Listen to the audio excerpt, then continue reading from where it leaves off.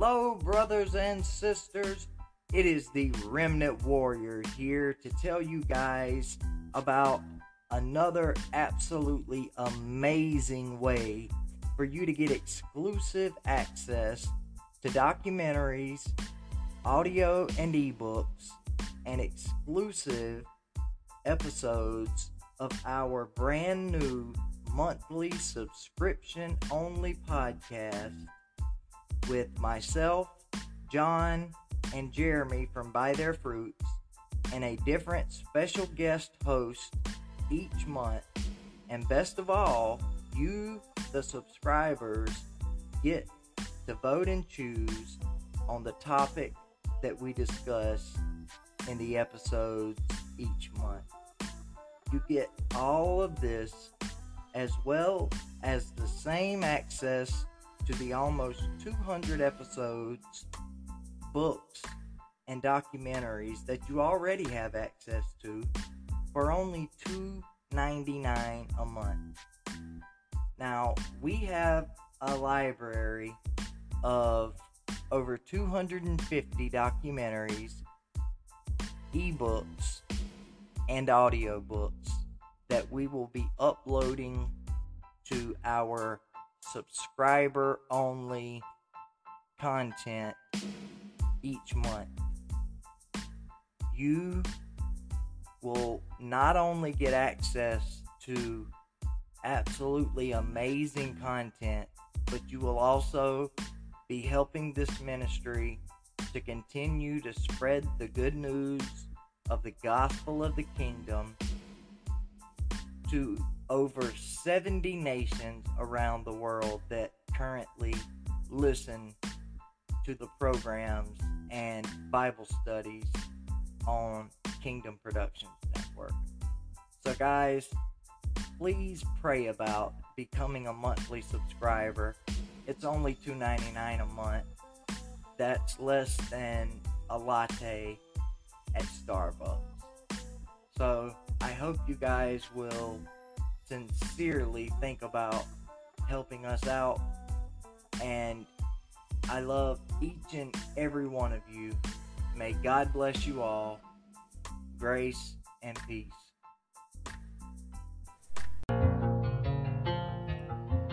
You are now listening to the place for biblical end times truth, the Remnant Report. I am your host, the Remnant Warrior.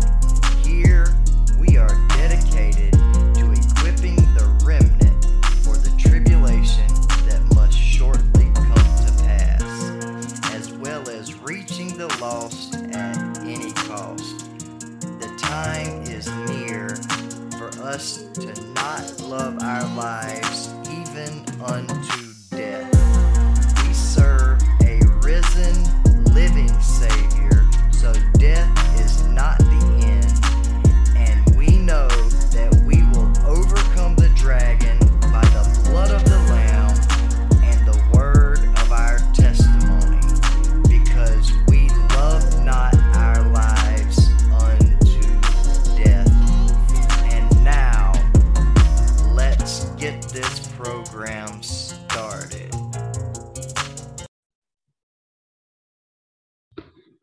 Hello, brothers and sisters, and welcome to another edition of the Remnant Report.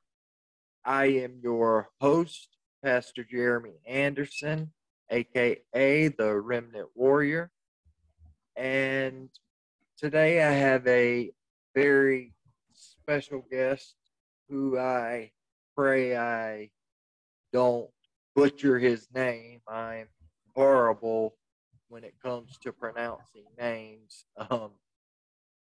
If you heard or saw the episode that we did last weekend, I pronounced John's last name wrong, and he and Jeremy are both a part of the network, so please forgive me if I say your name wrong. But Tertius, Fourie, is that the way you pronounce it? Yes, it's Tertius, and my surname is Fourie, yes. Okay, awesome, awesome. See, you did a lot better job than I did. No problem. But he's joining us today. The Lord blessed us with him being available to come on and talk about the rise of Satanism in really all over the world, but especially in South Africa, where he's from, and also here in the United States, where I'm from. And it's the same spirit and the same agenda behind it. And so today it's going to be kind of a relaxed, laid back format. We're just going to kind of discuss things so that you guys can get a better understanding of the way a lot of these things take place and why they take place. But before we do that, I want to first open up with a word of prayer, and then I'm going to turn the floor over to you to tell everyone a little bit about yourself. Yes, no problem. All right. I'm going to pray now. Dear Heavenly Father, I come before you and I thank you so much for another opportunity to edify the body of Christ, and also your Holy Spirit edify us as well, even though we'll be the ones who are talking about this subject. We are in no way trying to teach about it. The Holy Spirit is our only teacher, and we just pray that you would move us out of the way and speak through us. And I pray that everything that is said today will be what you want people to hear, that will edify them, and even more than allowing them to see the truth about the satanic agenda, I pray that they will come to understand just how important it is to have a personal relationship with your Son, Jesus Christ. And Lord, I ask all these things in the name above all names, Jesus Christ. Amen. Amen.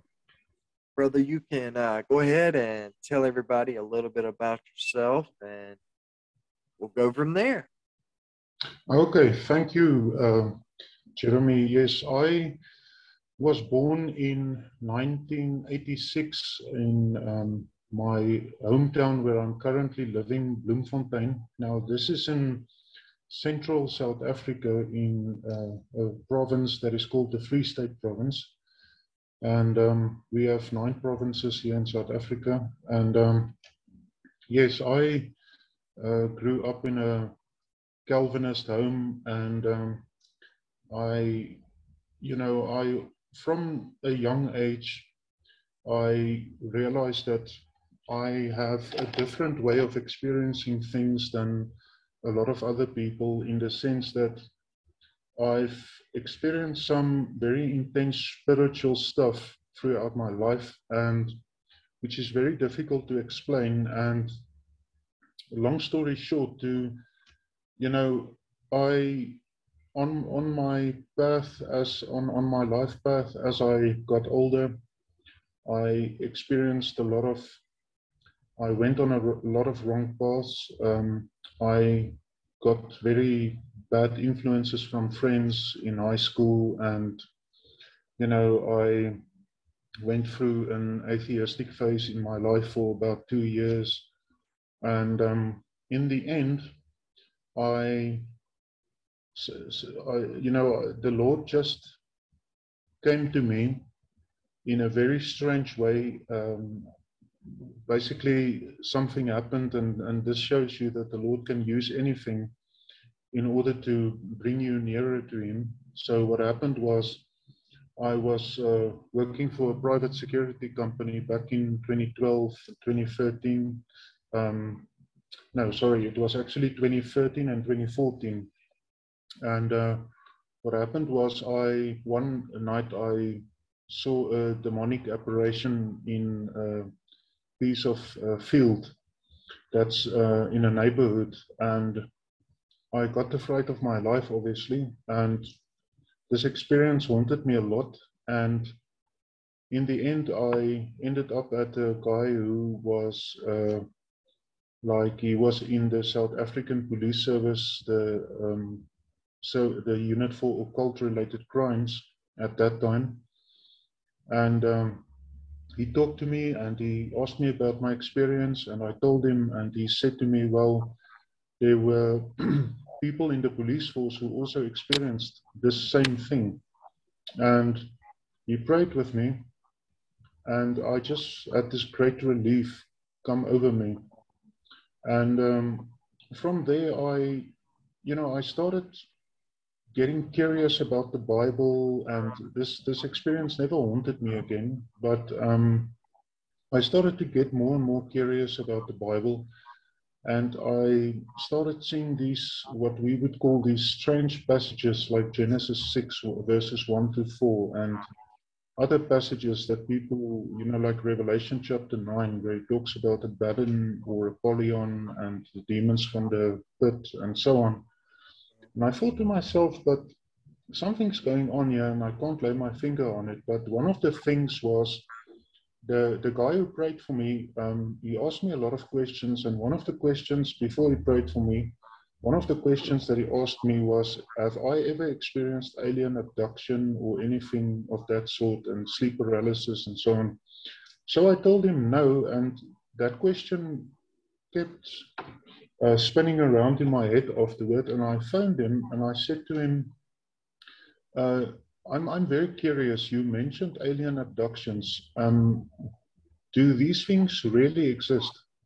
And he said to me, yes, they do exist, but they are not who Hollywood tells you they are, because popular culture and social media and all these things put up a smokescreen, and they say, well, there's these alien beings from other planets and they are very kind and they want to teach us stuff. And it's all a lie. These things are demonic beings pretending to be something else. And that really caught my interest. And I was researching this stuff on my own. Didn't really walk closely with the Lord at that time, but it was just somewhere in 2018. I just came home from work one day, and I just had this hunger in my soul for the Lord. And I just went to my room and I sat down and I said to the Lord, Lord, please, I have a hunger for you. I want to walk with you. And I want to walk with Jesus Christ as my Lord and Savior and the Good Shepherd. And from that day, something just changed. It's wonderful how the Lord can, he never abandons you. He had so much patience with me throughout my life. I get shivers down my spine when I think of some of the things I did back in the day. And I think of how the Lord had patience with me, and patience and patience. And in the end, when I called out to him and I said, Lord, please, I want to walk with you, he completely changed my life. And it's something that's very difficult to describe to someone. But it's just, you really experience the Holy Spirit as guide, comforter, and protector. So ever since the Lord have called me to do research on satanic ritual abuse and Satanism and so on, which is not an easy topic.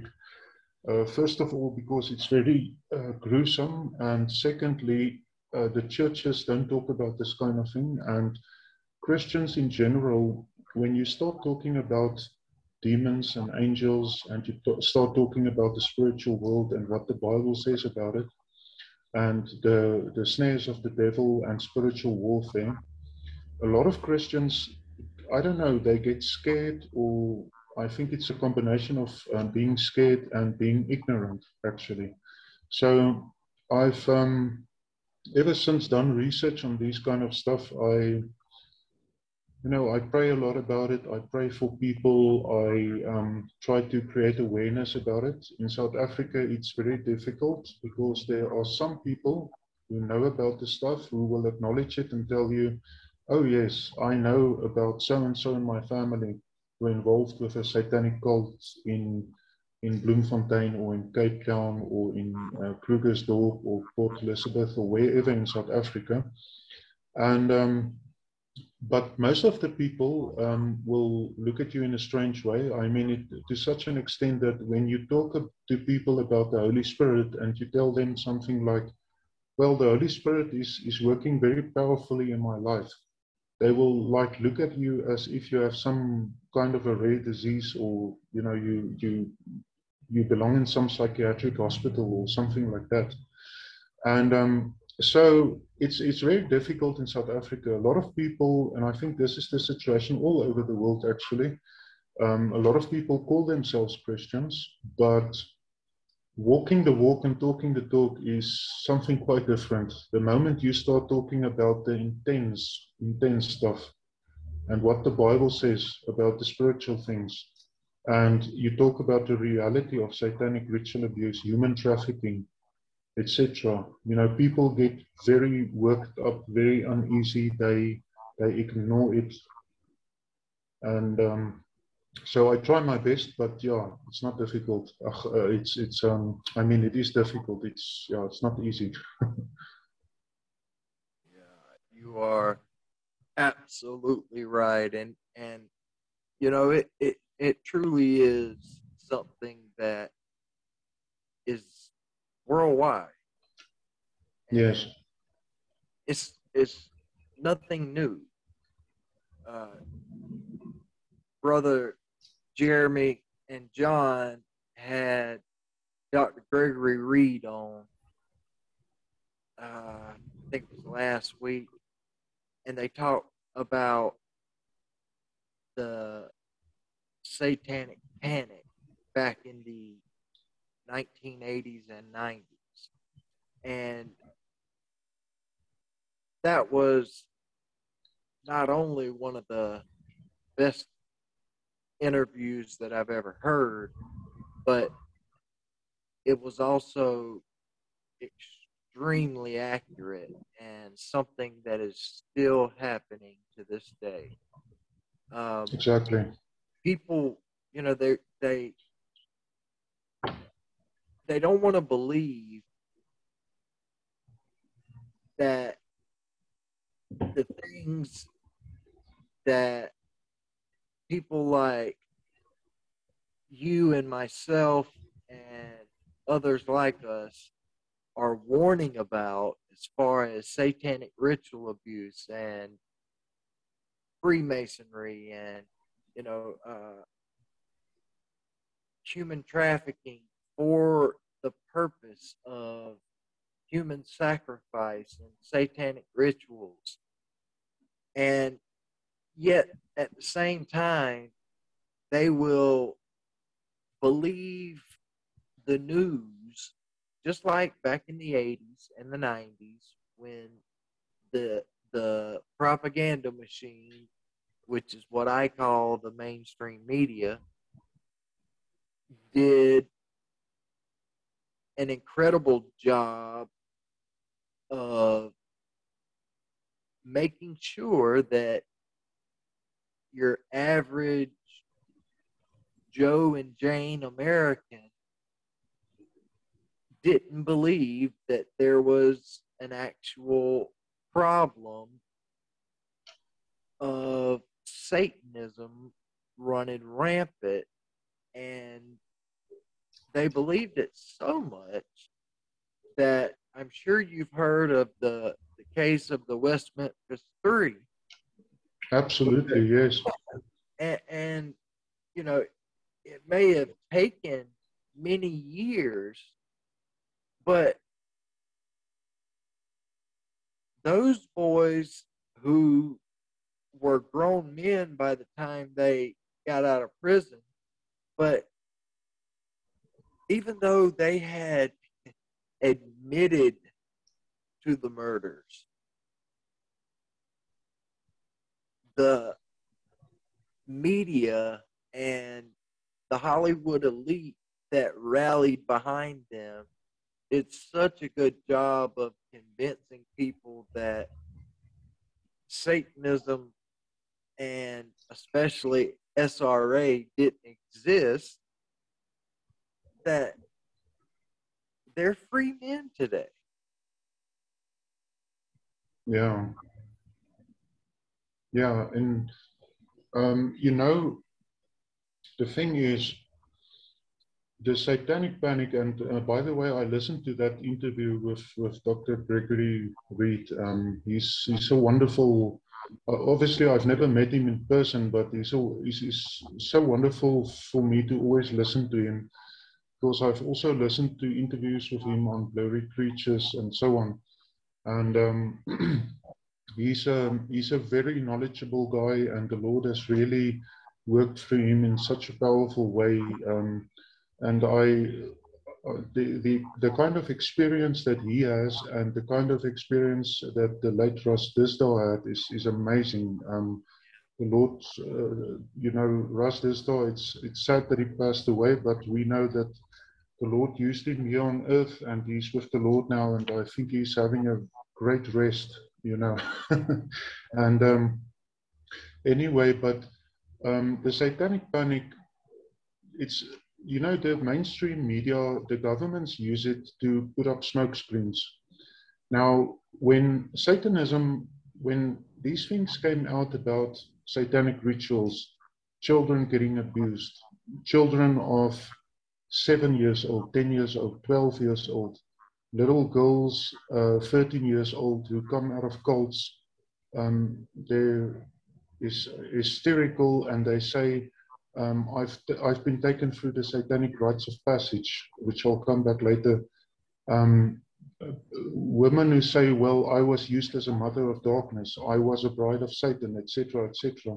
It's so easy for the government to say, oh my goodness, this stuff is coming out. Okay, what are we going to do? Okay, let's put up a smoke screen and say, well, all these people are crazy. You know, they need some kind of psychiatric evaluation and psychiatric medication, and they all need to be locked up and blah, blah, blah. And it's all just a conspiracy theory. And yeah, let's just use the media to brainwash people into believing that this is all just a moral panic. There's nothing behind it. And well, by the way, I think you know this, but the term conspiracy theorist was invented by the CIA, I think, in the 1960s. And they used that in order to discredit people, because the 1960s. Yeah, and I mean, the 1960s, yes, it was the flower power movement, and there were a lot of stuff that were godless and so on. But the positive thing about it is a lot of people started asking very awkward questions about stuff that governments do. And they said, listen, what's going on here? And the governments they felt very uneasy, and they used the propaganda machines, the intelligence services and so on, like the CIA, etc. And they used them to start this whole, oh, you're a conspiracy theorist, you know, we'll just dismiss everything you say, you're crazy, you need help, whatever. And the same thing, what people don't realize, I hear a lot of people in South Africa, when you talk about Satanism, if someone mentions Satanism on Facebook, there's been a satanic murder, the police say, well, there's signs that it was an occult murder, and the occult unit is investigating. You always have these people who go on Facebook. I watch the comments, then you have these South Africans that go like, oh, I actually know the truth about Satanism. Did you guys know that Satanists don't really worship Satan?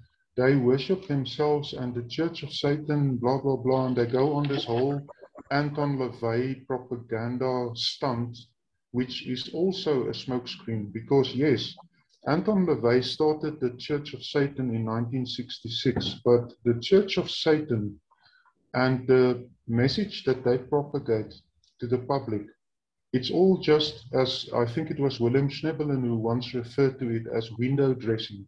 This Church of Satan is window dressing. It's a smokescreen to cover up what's really going on behind the screens. It's covering up the human trafficking. It's covering up the pedophilia. And people tend to think, well, the people involved with this is like a bunch of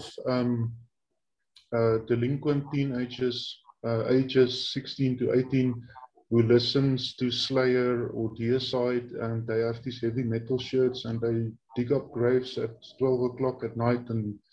But majority of the people involved with this are government officials from all over the world. You have medical doctors.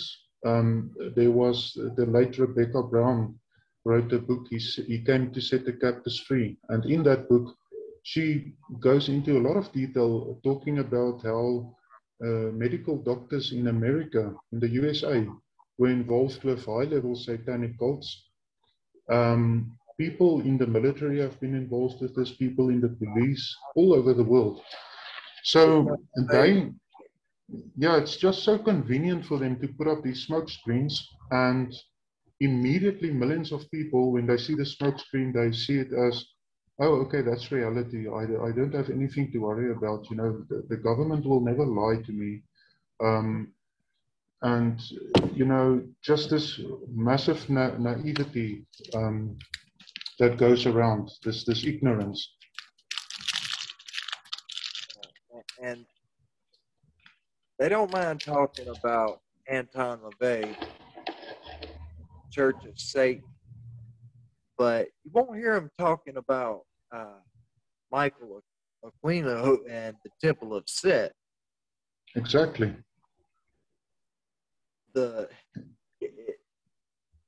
It never ceases to amaze me how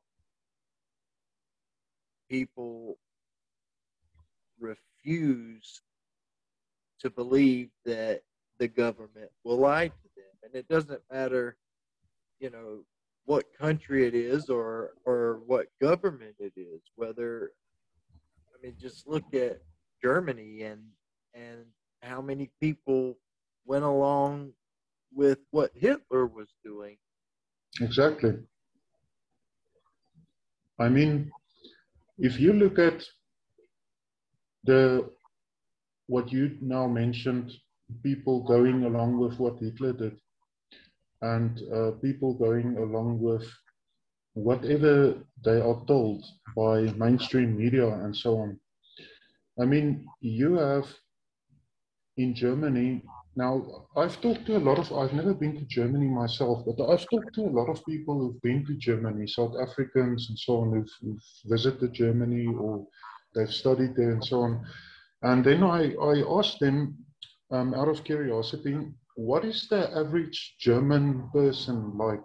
On the average guy that walks past you in the streets of Berlin or wherever, they will say, well, they experience them as very disciplined people, but also down to earth, you know, not aggressive or anything.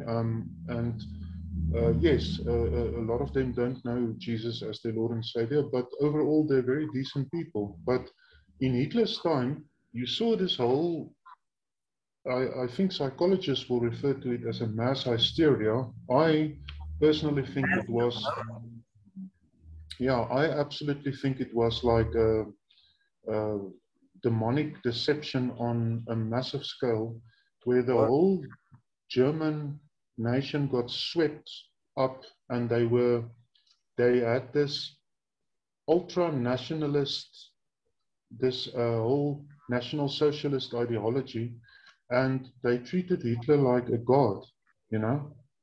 And kind of the way Americans are treating Donald Trump right now. Exactly. And also the same way in South Africa that a lot of people still think about a guy like Hendrik Verwoerd, who was murdered in 1966. A lot of people still, when they hear that name, they're like, oh my goodness, you know, this guy, he was so brilliant. And a lot of other South Africans, when they hear the name of Nelson Mandela, they almost fall down in worship, you know. That's like, he's such a great guy, you know. And I've told people, listen, you know what one of the problems is in South Africa? You have these false messiahs. Because I don't care, people can call me racist or politically incorrect or whatever, but Nelson Mandela, people are venerating him as a messiah and obviously a false messiah. And that is why things are going the way they are going. And the same in the US with a guy like Donald Trump, you know, he's portrayed as the savior, you know. And I've heard people say that stuff like um, Donald Trump is my religion or whatever, and then they have some Bible verse that they put together with that, or it's just crazy. And once again, it's a whole spiritual thing, and people don't see the spiritual side behind it. And like you had with Hitler, the whole Hitler project in which they locked up people in concentration camps, in which they had the gas chambers and everything. People don't realize all the things that were going on behind the scenes there. I'm thoroughly convinced that the 6 million Jews and also millions of other people, gypsies and Nigerians and a lot of other people who were murdered by Hitler in the camps and in the gas chambers, I'm thoroughly convinced that it was a mass sacrifice to Satan himself. It was. It absolutely was. Yeah, and I'm thoroughly convinced that the wars, World War One, World War Two, the stuff that Hitler did, all these things tie in with mass sacrifices. I mean, when you see the total disregard for human life that the global elite has, I mean, it's just shocking on a totally different level. And what people need to realize is in South Africa also, I see a lot of people of my culture, the Afrikaner culture, who talk about Hitler as they have this idealistic image of him, and they will tell you, well, the Jews lied about him, you know, and the Holocaust never happened, and blah, blah, blah. Hitler was actually a great guy. And I'm like, listen, how brainwashed must you be if you believe that? This guy actually had a whole satanic agenda behind the scenes. And after the war, it came out from so many eyewitnesses how Hitler used a guy like Dr. Joseph Mengele. I remember Dr. Reed also mentioned him in that interview. Dr. Joseph Mengele basically did satanic rituals. He was, the smokescreen that they put up is he's a supposed medical doctor, and he has the rank of captain in the German army. And he's the head of the Auschwitz concentration camp. But what they don't tell you is behind the smoke screen, yes, he was the head of Auschwitz concentration camp, but he did waterboarding and all kinds of torture because he had an obsession with fragmentation of people's personalities. He had an obsession with the angel of the bottomless pit that we read about in Revelation 9. I've heard testimonies of people saying that Joseph Mengele would waterboard Jewish children, and Hitler would stand in one of the corners of the room, and when someone asked them, well, what did Hitler do? Did he like laugh at what Mengele did, or what did he do? They say, well, he channeled a Baden or Apollyon.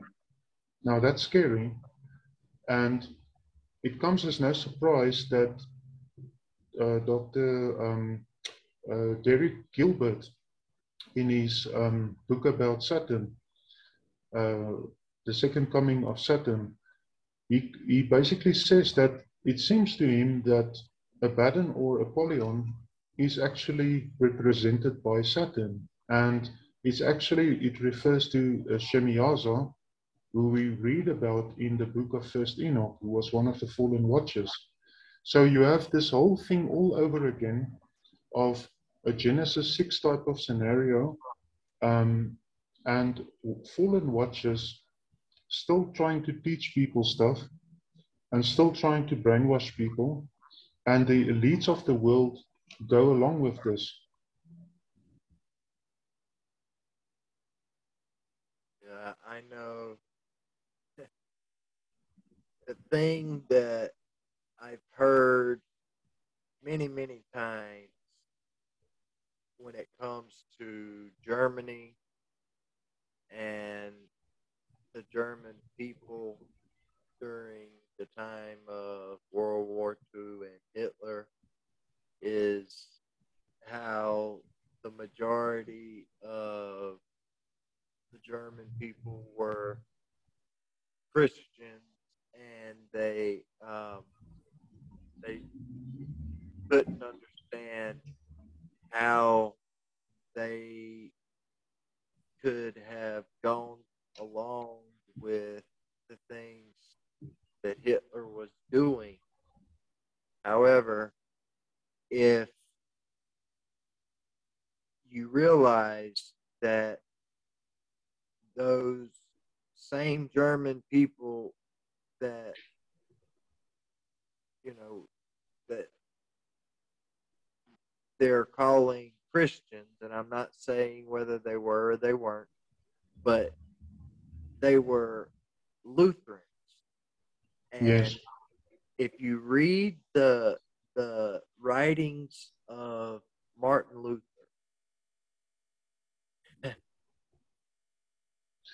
Martin Luther was not a very nice guy.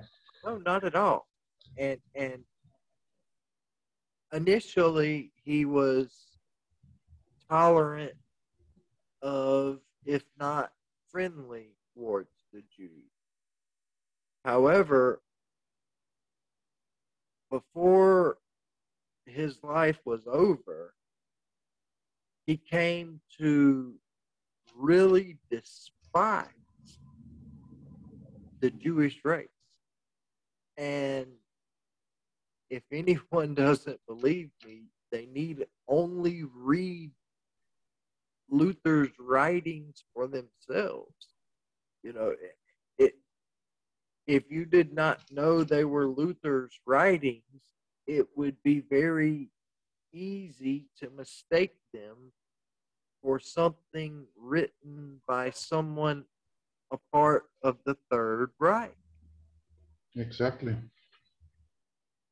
And Exactly. And that's the thing, Jeremy. In South Africa, a lot of people who call themselves Christians view Martin Luther as if he's some god, and the same with John Calvin. They talk about these people as if they are messiahs, and they when I was in the Reformed Church the last 5 years that I was there, I was absolutely shocked to see how on Reformed forums, like in the groups on Facebook and so on, these people were so obsessed with John Calvin that it came to a point that I went to the pastor of the church and I asked him straightforward. I said to him, listen, who died for our sins on the cross?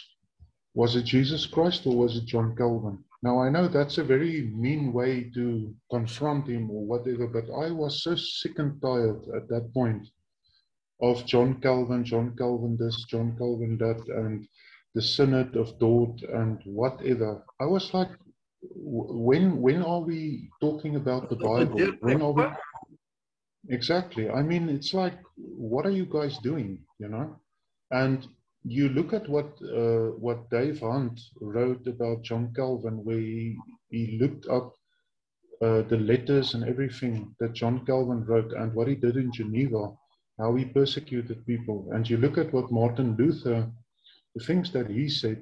I'm like, listen, people, how can we see these people as idols or anything. You shouldn't see anybody, any human being, as an idol in the first place. But the thing is, how can you follow these people and say and venerate them as these wonderful heroes? Look what they've done. They were no better eventually than the Catholic Church, which they supposedly hated.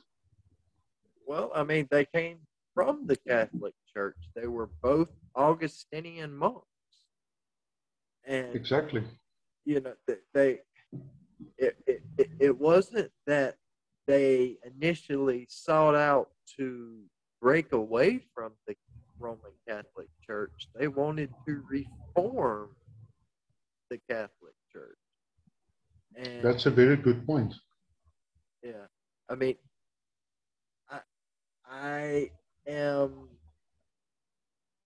not going to say that God did not use them at all, because God is able to use anyone for his will, and he does use good and bad Yes. to, you know, ensure that his will is done. And I'm definitely not going to sit back and say that, you know, neither of them are going, you know, to be allowed into heaven, because that is not my place. You know, I can judge the fruits, and I can say that based on their fruits, they did not show the fruits of one who would hear the words, "Well done, my good and faithful servant." And, you know, that is a very scary thing. However, I believe that, you know, God and God alone is the only one who has the authority to say who he will and will not allow into his kingdom. But I don't want to get off, you know, down a rabbit hole. I'm just glad that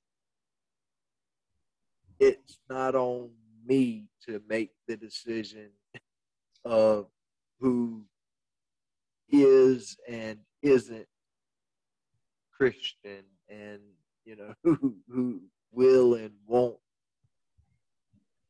go to hell versus heaven. You know, it's a good thing that God is God. Yes, absolutely. And you know, Jeremy, the a point that a lot of people also miss when it comes to especially Calvin is that Calvin was one of the guys who propagated the so-called Sons of Set theory regarding Genesis 6. Now, that Sons of Set theory, he learned it from Augustine, Yes. and Augustine learned it apparently from a guy called Justin Africanus or something like that. And but the Sons of Set theory it came up in order to discredit the whole idea of, you know, sexual union between fallen angels and the daughters of man. And it's basically to discredit the whole thing of, well, there were giants on the earth and so on.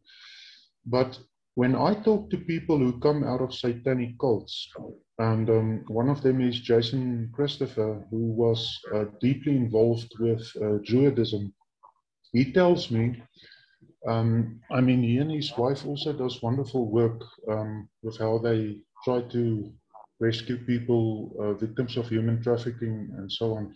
But he tells me that one of the main problems of churches today is they don't understand Genesis 6. So I asked him, okay, what's the bigger picture?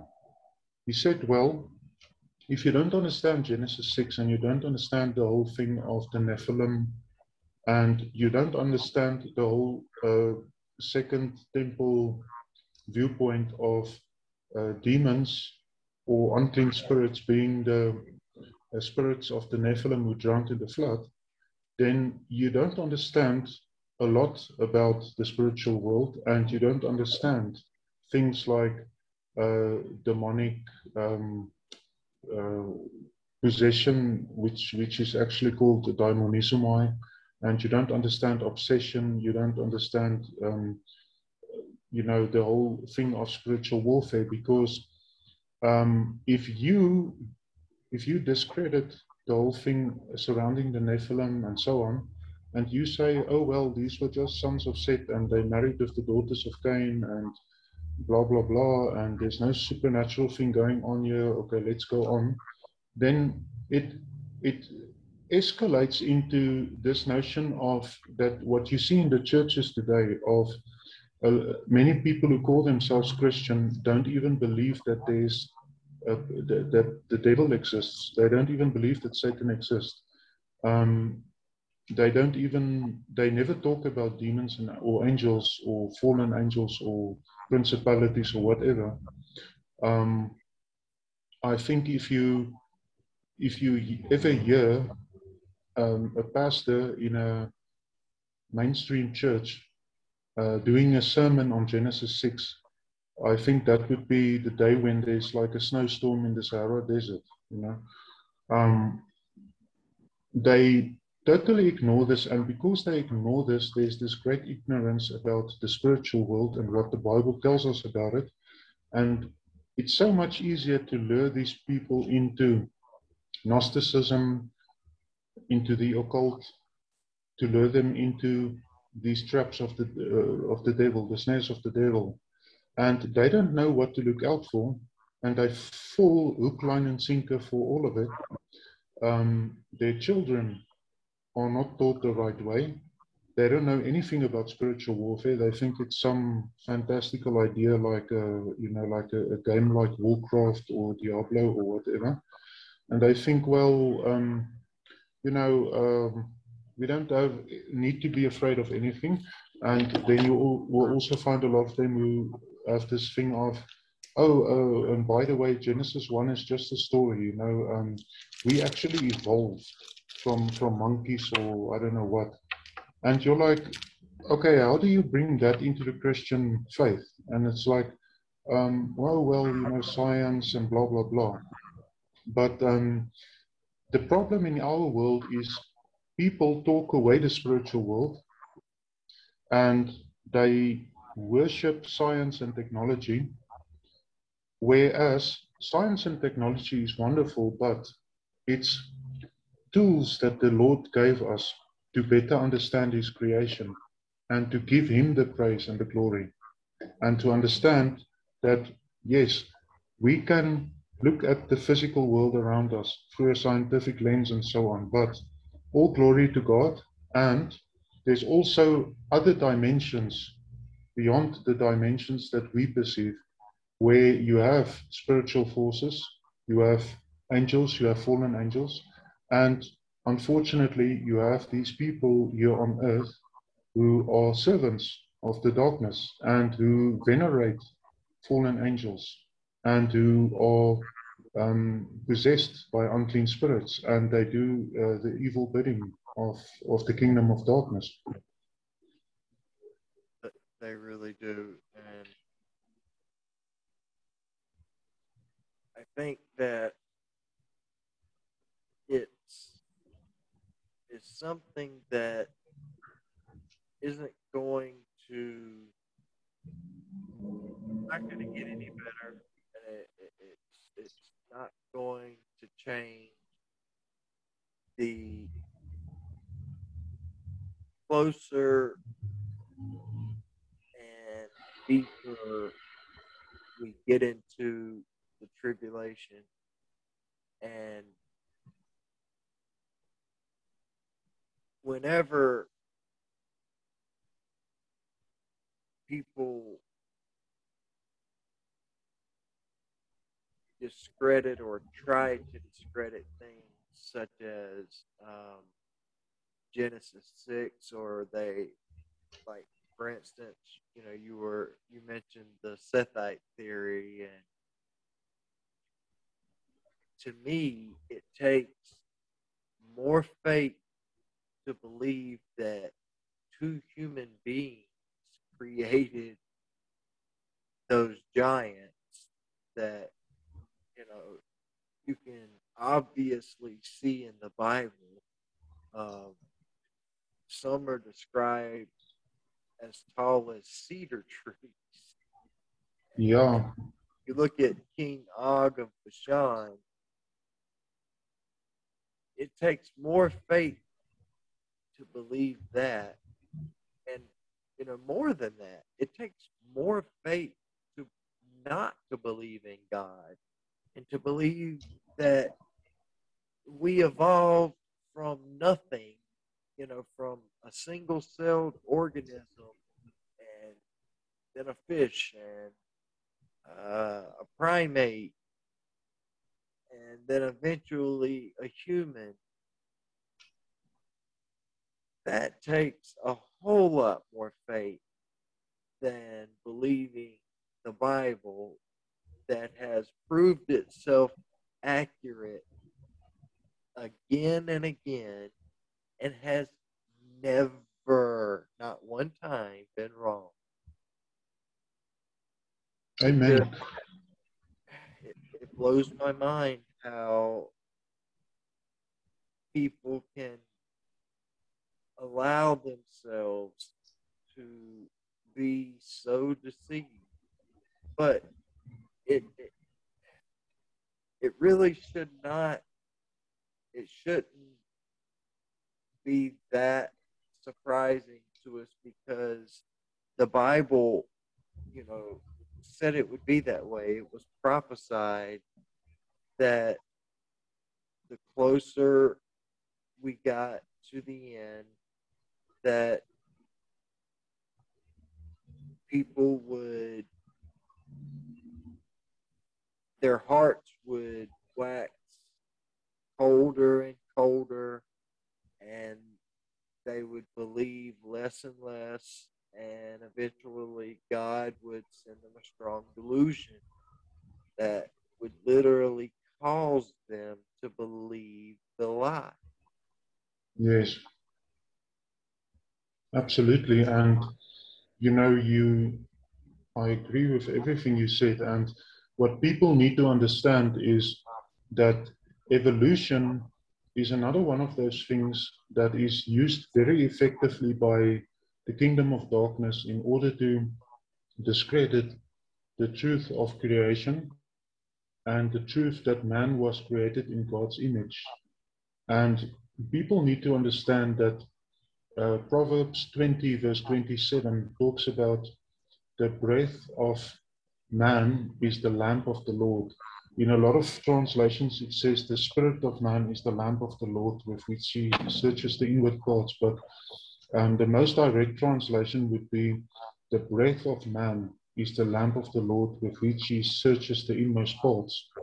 And it relates very well to Jeremiah 17, verses 8 to 10, where it says that the heart of man is deceitful above everything, and the Lord searches the heart of man, and he sees exactly what man is planning, what he's doing, he sees the way our hearts are. And obviously it's only Jesus Christ who can bring you to the light. And the thing is, if you can convince people that there's no intelligence behind the whole thing, and we weren't created in the image of God. There's no breath of life that God breathed into our nostrils. There's no such thing. Oh, we are just primates who happen to evolve out of animals. Then you dumb people down and you desensitize them. You basically in the process subconsciously condition them to distance themselves from sympathy and empathy for their fellow man. And the thing is, evolution, if you look at the way it was uh, believed, they believed in evolution in the Soviet Union under Joseph Stalin. Now, Joseph Stalin murdered 50 million. Some historians say they even think it might be up to 100 million of his own people. Adolf Hitler also propagated evolution.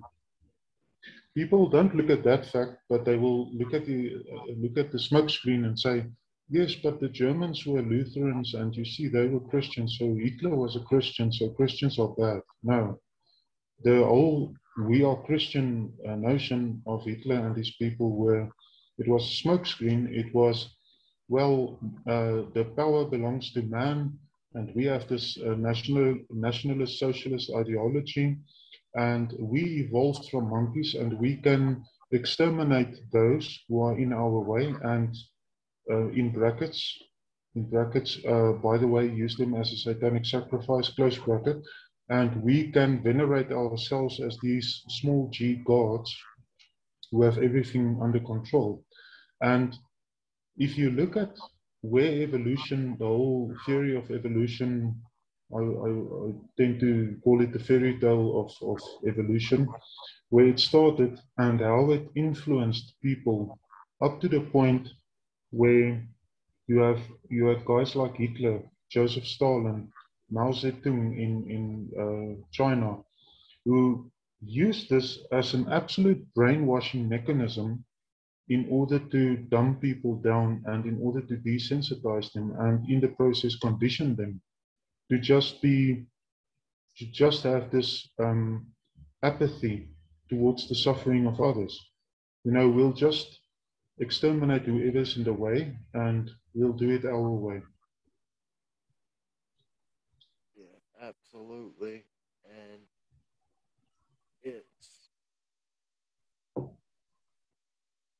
it really is all a part of the same agenda.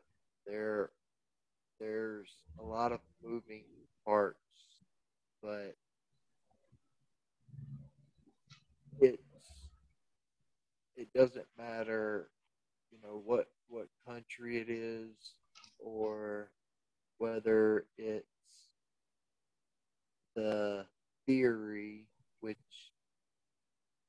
is exactly what you said it was, of evolution and the Big Bang, or it's Satanism that is being hid, and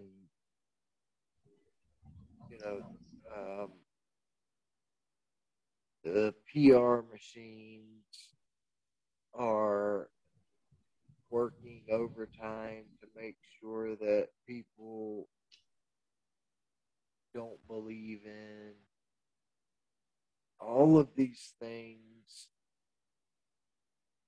as well as the alien agenda, are all a part of the same thing that is culminating and coming to a head here the closer we get and deeper we get into the end times. And I personally believe, I'm not a date setter, and I am definitely not going to say for sure that we have this much time left, or the Lord will return in so many years, or what have you. But I do believe wholeheartedly that we've moved out of the birth pangs into the beginning of the tribulation. And Absolutely.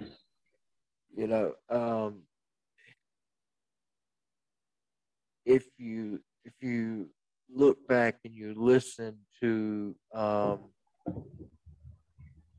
speech that Ronald Reagan made to the UN about how he often wonders about what would happen if the world was facing an outside threat from an alien invader, from somewhere outside of our solar system, or however he put it, that we, all the nations of the world would forget their differences and join together to fight this so-called alien threat. When you look at that from the lens of Bible prophecy and the Battle of Armageddon, you see, especially with everything going on with the soft disclosure that we've had recently, that I believe will eventually culminate with full disclosure. It's leading to Armageddon, and it's a perfect explanation for how the nations and armies of this world would be brazen enough to go to war with and attack the King of Kings when he returns. Absolutely. And yes, I'm sorry I interrupted you there. It's okay. I was just going to say I heard something that L. Ron Hubbard, the founder of Scientology, his son read a letter that his father wrote before he died, that all I can't remember the letter, whether it's S or L, but all level 8 Scientologists receive once they reach the highest level in Scientology, which is level 8. And what they all find out is that Lucifer is the god of Scientology, just like he is of Freemasonry and all of these other occultic societies. And but in the letter, he says that although he's gone from this earth by the time they're reading that letter, that he's going to be returning. And to make a long story short, he truly believed that he was going to be returning as the Antichrist. And he tells them that there's going to be a brief moment in time where mankind will have a chance to unite under Lucifer and derail the plan of Jesus to destroy all mankind and this world, is the lie that he tells. But it goes right along with it, because Scientology is, most definitely satanic. Absolutely, yes. Scientology, it's interesting how Satan has there are many, just like we had in the Old Testament, you find characters that are a foreshadowing of Jesus, the true Messiah. For example, um, you can draw a line from the prophet Elijah to John the Baptist to Jesus, and the prophet that you have, for example, Jeremiah, was a foreshadowing of Jesus Christ as the suffering servant, and so on. And just like there's these foreshadowings of the true Messiah, Satan obviously always tries to mimic what God does. So you also have these foreshadowings of the Antichrist and foreshadowings of all these false prophets. And he had a whole lot of false prophets. I mean, L. Ron Hubbard, Helena Blavatsky, Alice Bailey, um, Alistair Crowley, and Anton LaVey, and whoever else. It's so interesting to see how many of them, when they started out, they actually started out at the end of the 19th century, and it went over into the 20th century. And then throughout the 20th century, the 20th century is like the most bloody century in human history. I mean, you had the First World War, you had the Second World War, you had all these other wars, whether it was Vietnam or the Korean War or whatever. I don't think there is, or I can actually say as a fact, that there's no other century in the history of man where there was so much bloodshed. And this comes back to what I've said earlier. These are mass sacrifices to the kingdom of darkness. So that ties in with what you said when you said that you don't think that the coming of Christ is so far away. And I agree with you, because if you look at the way things are going, the way that things have been going throughout the 20th century, with all these false prophets, these foreshadowings of the Antichrist, whether it's Adolf Hitler or Stalin or whoever, now you have a guy like Klaus Schwab, who's a total lunatic, and you have all these foreshadowings, and we can see that, like you said, it's like the birth pains, the starting of a great tribulation. And I think that as much as it has me conflicted, because, you know, I would like for my youngest son to be able to, live a full life and grow up and experience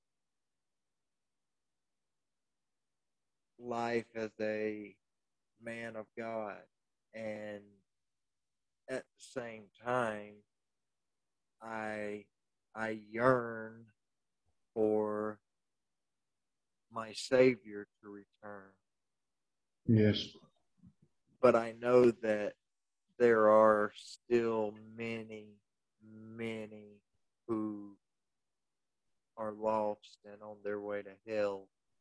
And I think that this is actually a very good way to close this episode out, because, we've focused on the dark side of the spiritual spectrum, so to speak, in today's episode for the most part.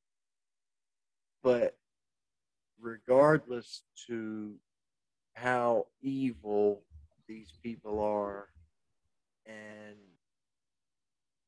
regardless to the fact that they are what the book of Ephesians calls, sons of disobedience, sons and daughters of disobedience who live according to the prince of this world. Yes. No matter how much power it may seem that he has, we know that he's already been defeated. Yes. The Word of God tells us Jesus, our Savior, said himself that Satan had already been judged. Exactly. And we know that the reason all these horrible things are happening is because he's like a child throwing a temper tantrum. He knows that his time is short. Exactly. The end times have actually been going on ever since the first century. And, Yes.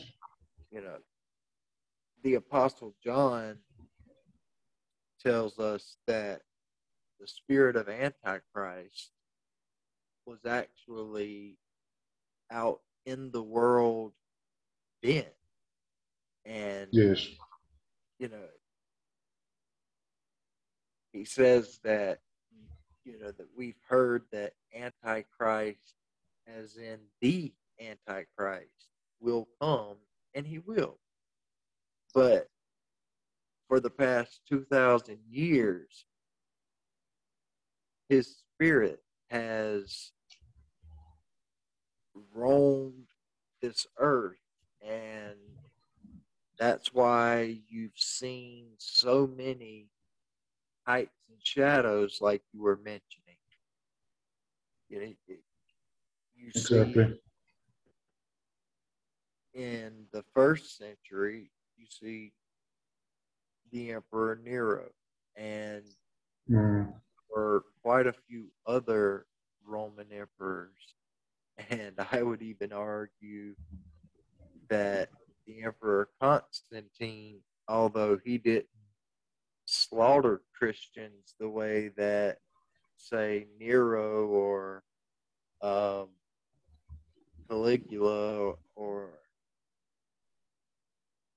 any of the emperors that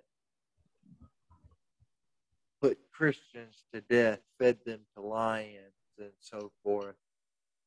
He may not have done that, but that's only because Satan changed tactics and went back to his subtle infiltration.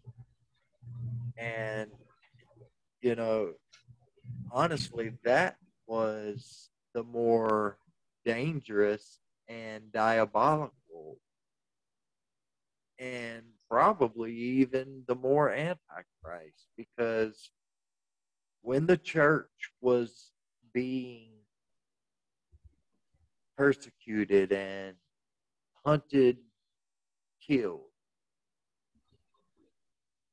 people were converting to Christianity so fast that some of them didn't even have time to be baptized before they were put to death.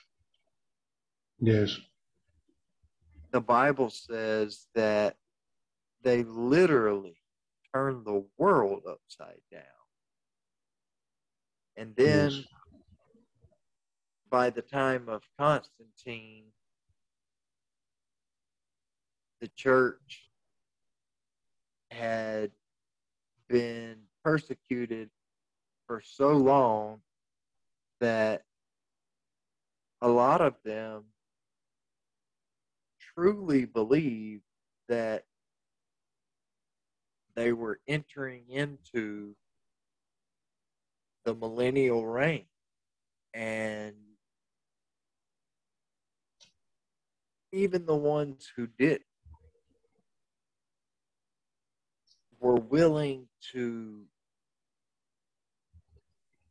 merge themselves with the world. They were willing to compromise, even though they knew what Scripture said about there being no fellowship between the kingdom of God and the kingdom of this world. And, that fellowship with the world was enmity with God. They loved their lives and were afraid of physical death enough, and also greedy, because once Christianity became the state religion, the people who were being hunted all of a sudden were now being paid. So Yes. they were willing to compromise. But Absolutely. no matter what tactic that the enemy uses, we know that his time is short and that our king has already won. So anyone who is listening to this episode, if you can hear the sound of either of our voices and you do not know Jesus Christ as your personal Lord and Savior, I urge you to not let another day or even another minute go by without making a decision that will not only change your life, but will change your eternity. We cannot fathom just how long eternity is, because we have been trapped inside of and bound to time all of our lives. But something that never ends can be a wonderful thing if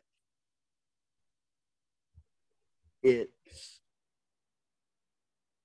something like, eternity with Christ that never ends. But if it's an eternity of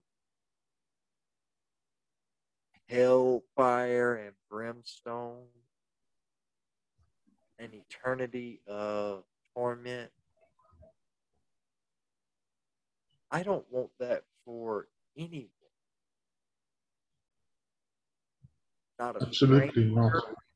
stranger, not anyone. And I'm sure you don't either. No. No. The thing is, if you are facing hellfire, if you are in hell, I mean, Jesus described hell, and what a lot of people don't realize is he actually talked more about hell than he did about heaven, because as Absolutely. as he's as he said, he was calling sinners to repentance, and people need to realize that this whole thing of how the devil is trying to tell people, oh, there are many ways to God, and it doesn't matter if you believe in Christ or Buddha or Muhammad or whoever. That's absolute a lie from the pit of hell. If you don't have Jesus Christ as the way, the truth, and the life, then there is no way for you to the Father, and you will spend eternity in the lake of fire, which is not like Jeremy said. It's not something that I would wish upon anybody. Um, it's the way Jesus describes hell. To call it horrifying is, I think, is is actually an understatement, yes. Absolutely. It truly is. And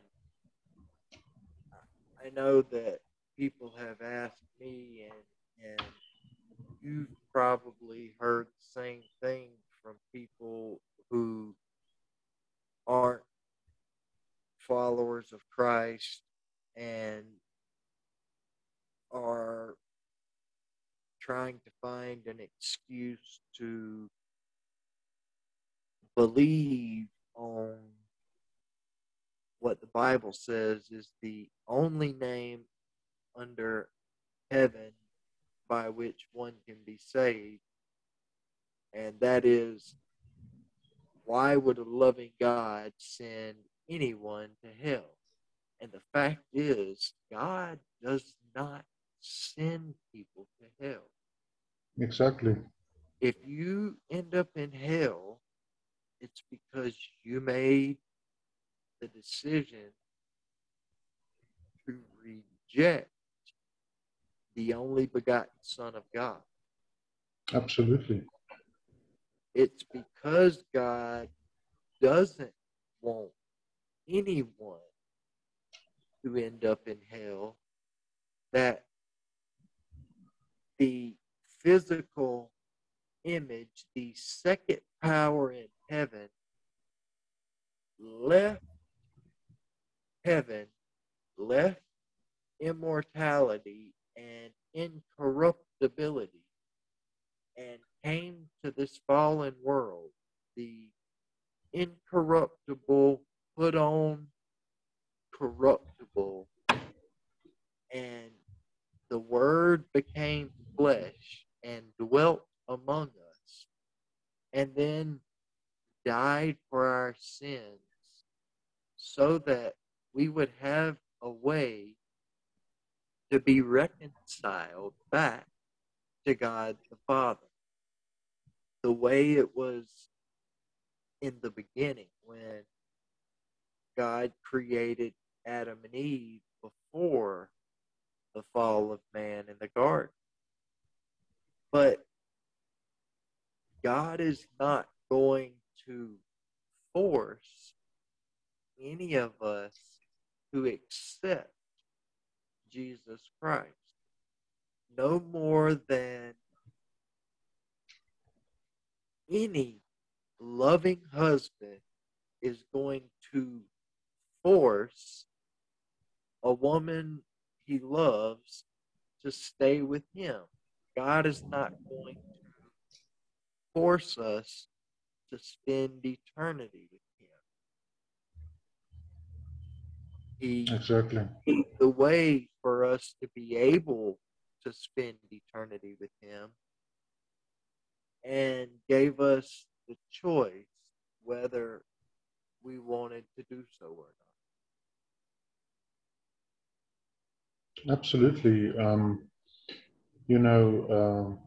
It says that God is not willing that any should perish. And the thing that people don't understand is that God gave us free will. And it also comes back to the Garden of Eden. A lot of people ask, well, if God knew that man was going to eat of the tree, the forbidden fruit, why did he put the tree in the garden? Well, the answer is simple. It's his garden. It's his creation. If he wants to put the tree there, then he can put it there. And the thing is, Eve listened to the lies of the devil. Adam, who was supposed to be like the head and say, no, Eve, this is wrong. You cannot do this. He went along with it. They used their free will and they chose against God. And I mean, if you read and you come to Genesis 6, verses 5 and 6, it says that man got so evil, there was so much evil upon the earth, that God the Father, it actually grieved him that he created mankind. Now, that early in the Bible, Genesis chapter 6, it says that it grieved God in his heart that he made man. And still, in His perfect love, His perfect mercy, His perfect grace, His perfect patience, He still endured and He went with mankind, and eventually He sent His only begotten Son, Jesus Christ, to die for our sins on the cross.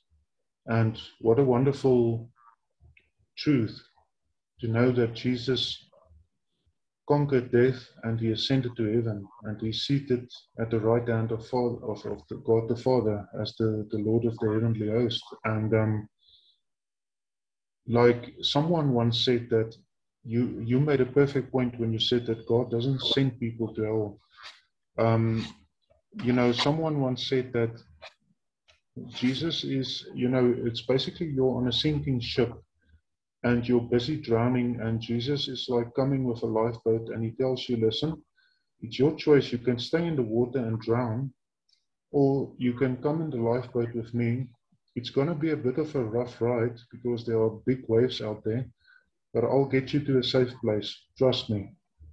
So that's what it comes down to. Do you take Jesus' hand and allow Him to take you in the lifeboat and have life everlasting? Or do you keep on treading water, reject His offer, and eventually sink and be given over to death? Amen. Amen. That is absolutely right. Absolutely right. Brother, I thank you so much for coming on with me today and discussing this very, very important topic. And I honestly hope that you'll come back soon and we can discuss this a little bit more in detail and maybe be able to talk about some of the things that we weren't able to today that we, you know, kind of specifically were going to look at, or just come back on for any subject because there are many, many topics that are edifying to the body. And I don't know about you, but I know for me, and I'm sure that all those listening will be edified as well, because for me, it was very much a very good example of what the Bible calls iron sharpening iron. Oh, yes, absolutely, Jeremy. I will, I will be more than willing to come on any time in the future and have another discussion with you, whether it's on, um, like you said, discussing some of the stuff that we talked about tonight in more detail, or discussing the topics that we didn't get around to discussing, or any other topic. I will be more than willing, and it's really, I enjoyed this conversation with you, and it's really an honor for me to be on your podcast, and I'm so glad that you asked me to come on. I really appreciate it. Oh, the honor was all mine, my friend. I enjoyed it immensely, and I've enjoyed hearing interviews that you've done with Jeremy and John, and there's been several episodes that I've listened to on By Their Fruits that I've listened to twice. I've listened to when I was producing them, and then once they were published, I would listen to them again.